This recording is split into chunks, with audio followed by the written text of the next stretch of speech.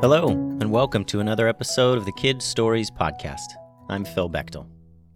Today's episode is sponsored by Honest History. Honest History creates awesome nonfiction magazines and books for kids.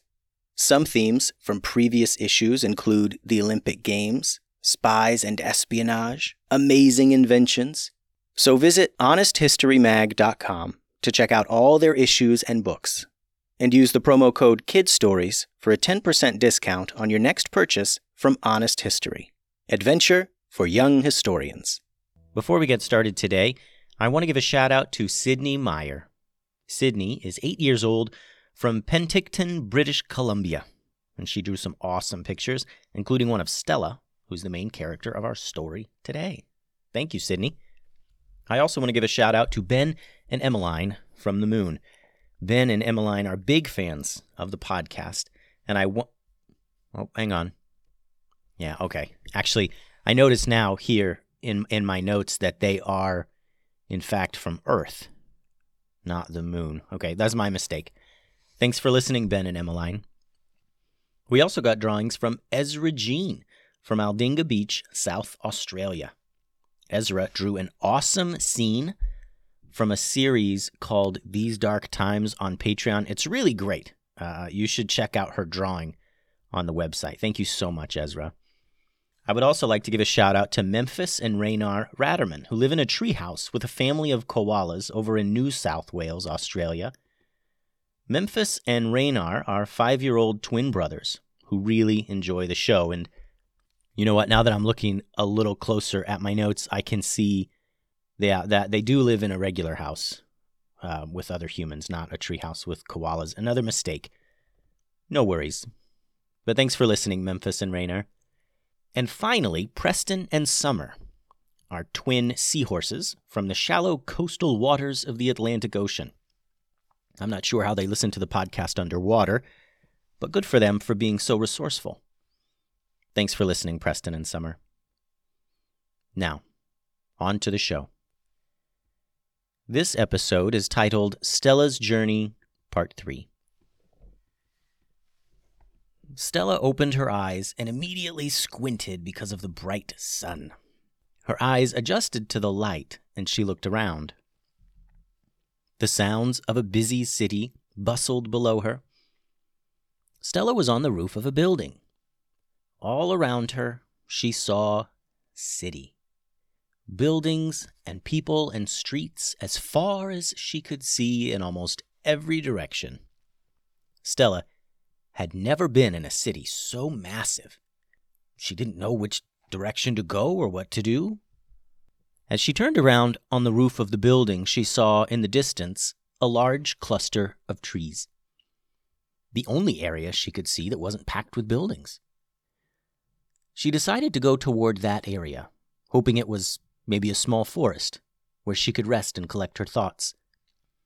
Maybe I'll be able to rest and think a bit there in the trees, she said to herself. Stella climbed down a ladder that was attached to the side of the building. She stepped down onto the ground in the alley. As she walked in the general direction of the trees, she was encouraged by the people talking around her. She could understand them. They were speaking the same language that she spoke. Stella had considered the possibility that she teleport to a place where everyone spoke a different language than her, a language that she didn't know at all. She was so relieved to be able to understand everyone around her. Stella had a new confidence now. For the first time since teleporting away from Ben and her home, she was hopeful.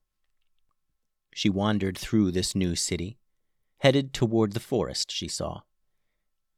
Or maybe it was just a park with lots of trees. She wasn't quite sure. But she thought she would be more comfortable in a place not so crowded. On the way, Stella heard voices in an alley. Angry voices. Demanding voices. She slowed down as she approached the place where the alley opened into the street. She leaned around the corner, looked down the alley, and saw two big, tough-looking brutes. They were facing away from her.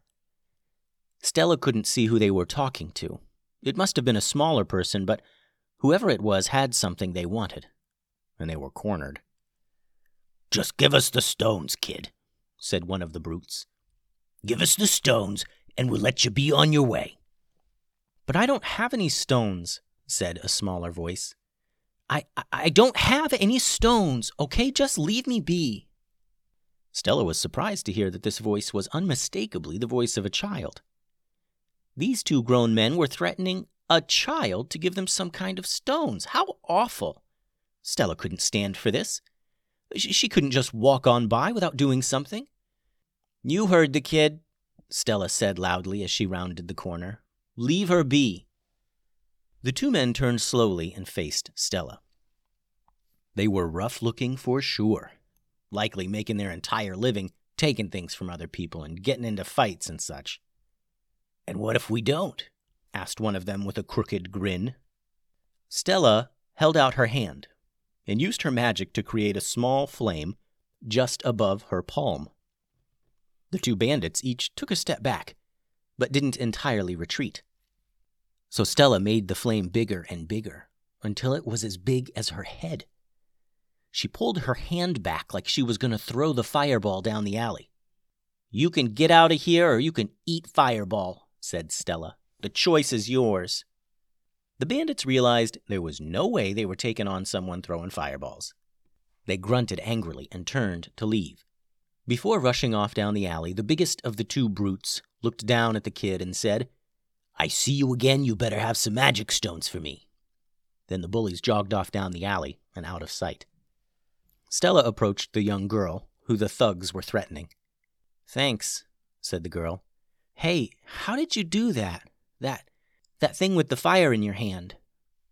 "I've always been able to do magic," said Stella. "How many magic stones do you need to do that?" asked the girl. Magic stones?" asked Stella. "I don't know what magic stones are."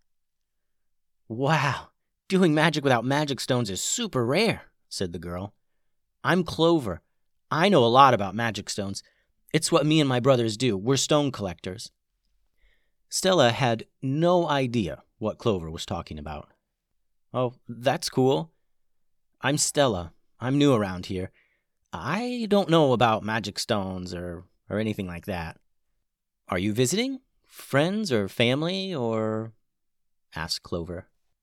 "Well, I'm kind of just on my way somewhere," said Stella. "Yeah, sure. Okay then. Well, you've got to let me return the favor," said Clover. "Come over for dinner, and you can stay with us while you're passing through." Stella didn't want to impose, but she really needed a home-cooked meal and a good night's sleep. And, she did just save this girl from a couple bandits. "That would be amazing," said Stella. "Maybe you can tell me about this place, about the magic stones and where you find them and everything." Stella and Clover chatted all the way to Clover's home, where she lived with her two brothers, Jude and Elliot. Stella was happy to be here and to have made a friend so quickly.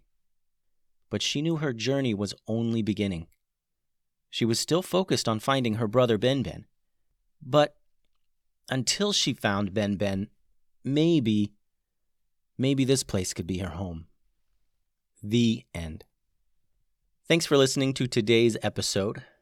Real quick before I sign off, I was checking over my notes again, and I see that Preston and Summer from the introduction, they're not actually twin seahorses.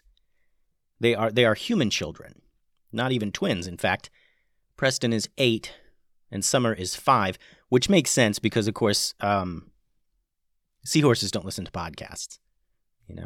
A lot of mistakes in my shout-out notes this week. I'm sure next episode will be better. Or not. There is a printable coloring book for sale on the website right now with all your favorite characters and even some bad guys from the Ninjas of Valleytown series. Be sure to check that out and send any questions or drawings to kidstoriespodcast@gmail.com. Adios.